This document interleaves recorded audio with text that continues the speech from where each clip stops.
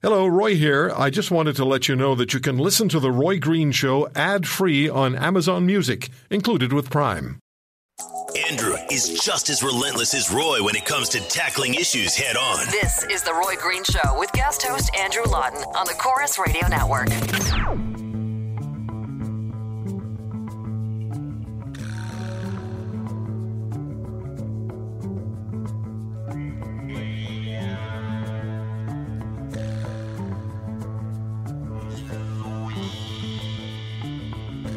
Welcome back to The Roy Green Show here on the Chorus Radio Network. I'm Andrew Lawton, guest hosting for, 15 more minutes here. So soak it all up, folks. All good things must come to an end.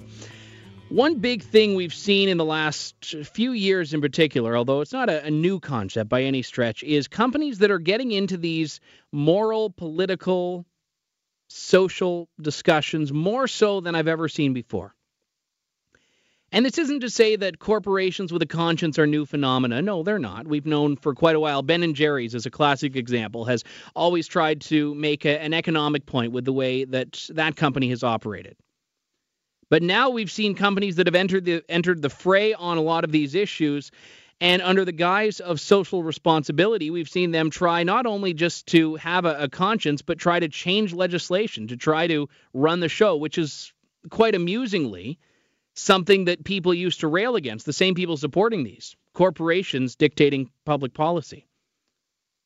So has it gone a little bit too far? There was a great piece about this in the Financial Post earlier this week by Patrick Luciani, a senior fellow at the Atlantic Institute for Market Studies, called Corporate Social Responsibility Has Gone Off the Rails. He joins me on the line now. Patrick, thanks very much for your time. Great piece you wrote here. Thank you. So let's talk first off about what the catalyst was, because you've cited a couple of recent examples here, like North Carolina, where PayPal got involved over the state's anti-discrimination laws. But the list is endless of companies that have really fallen into this category in recent years. Yes, it is. I can't tell you exactly what the impetus was, but certainly the situation in North Carolina got my attention after I read a piece in the New Yorker about it. And I was surprised at how many companies jumped on the bandwagon of trying to, social engineer policy through corporations. And the funny thing is, the people that seem to be supporting these initiatives are the type of people where if a different company had decided to make an opposing position, would just be trying to raise holy hell, threatening boycotts. And it seems to be a one-way street in a lot of cases, depending on what the particular issue du jour is. Yeah. In the case of North Carolina, the issue isn't whether or not people should be interested in social issues. I certainly have no trouble with that whatsoever. I was just raising the issue that corporations, public corporations, their managers have taken it upon themselves to get involved in social issues, which I think I think those are issues that we should handle politically. In the case of some of these companies, such as Apple and PayPal and the Deutsche Bank, who are using company resources to push social agendas. And I think that's something that should be done by managers on their own time and with their own money.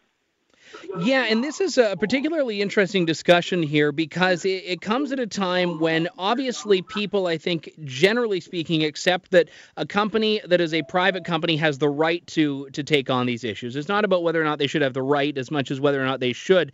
But if you're dealing with a publicly traded company, there are shareholders that in a lot of cases I don't think are consulted before the CEO comes out and makes a claim about how the company is going to respond to a particular issue. Yeah, exactly. Of course, they make the argument that they're concerned about their employees and so on. But the real issue basically is the role of free markets in capitalism, and that a lot of corporations basically apologize almost for being profit-making organizations, and it's something that they no longer try to defend, and they try to put other issues before making profit, such as pay equity, perhaps, or diversity, or other social issues, which is a complete transformation of what we had in the past. That's not to say that corporations shouldn't be morally responsible and obey the laws. But their primary function is to make a return, the highest return they can for their shareholders. And this is where we get into this question of where does the ultimate priority lie here? And you've touched on this a little bit in your piece here with the new explanation that has been termed customer-driven capitalism. And you cite this as an idea coming by Roger Martin, who was formerly the dean of the Rotman School of Business at the University of Toronto. And you write, he argues that capitalism has evolved to the point where customers come first and shareholders come last. Does it have to be one or the other, or do not both succeed alongside each other? Well, they can. I mean, if you're interested in maintaining, let's say, customer loyalty, you may want to do whatever you can to make sure you deliver products that your customers want and need. The example he gave was the Tylenol case way back in '82, when Johnson & Johnson jumped into the fray by taking all the Tylenol off the shelves and basically said to their customers, and they indicated to their customers, you come first, but they were also concerned about the bottom line. And I have no concern about that, no beef with that. But if I walk into my local bank and I see that they're pushing environmental issues as I'm lining up to get to a teller, that seems to be a completely different issue. Especially in a lot of cases if they're putting money into those issues as well. I mean, it's one thing to make a statement or a claim or to have a CEO who personally holds an opinion about something, but when you're dealing with all of a sudden prices rising or money that's going away from one particular thing and going towards, donating to whatever the cause is, absolutely they have that right, but it seems to be almost accepted as the norm now. Well, I guess they have the right. I mean, I don't know whether or not, as you said, whether or not they've consulted with their shareholders. That's fair. About how to allocate their money. We're not talking about a lot of money in certain cases. I really was concerned more about intention and their focus. I'd rather them spend that money on lowering our costs rather than taking on social issues. These are political issues, and I don't think they should. They don't really belong in the corporate boardroom. Of course, some would argue against that. I can understand that. But it seems profits seem to be taking a back seat more and more over issues such as, as I said, diversity and hiring practices and social issues such as minimum wages, for instance. And one thing that I think is very important to note here is that companies and corporations are finding that they live by the sword and die by the sword, because the second you enter into these political issues, all of a sudden you're creating a wedge where you're going to divide the market. You're going to divide your consumers against you, whereas companies that just stay out of it entirely, I think, end up being able to float under the radar of a lot of these discussions.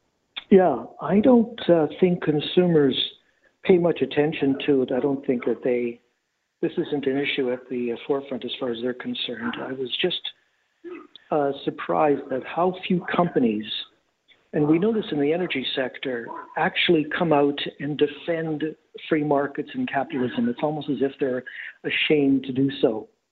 And they've allowed the advocates, let's say, of environmental causes to dictate to them how they should run their businesses, and I think that's completely wrong.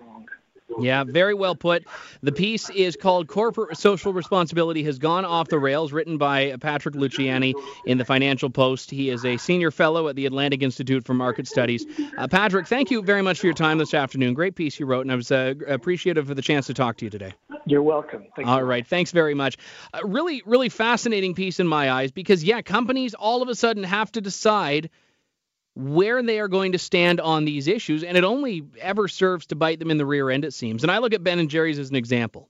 Ben & Jerry's, run by or founded by two dyed-in-the-wool liberal Democrats, and they had for years a policy where their CEO could never make more than a certain percentage more than what their lowest paid employee made. And they did this because they were trying to make a point about wealth and income inequality, and then they had to increase it.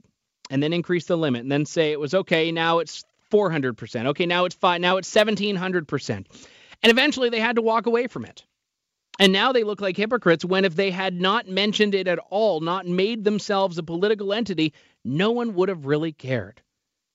It's like with Earls. If Earls had just stuck under the radar, not tried to get involved in a big issue like this, they would have been fine. Now they're dealing with boycotts and boycotts. Is it really worth it? Maybe, maybe not, but this seems to be the new reality of business for at least the time being.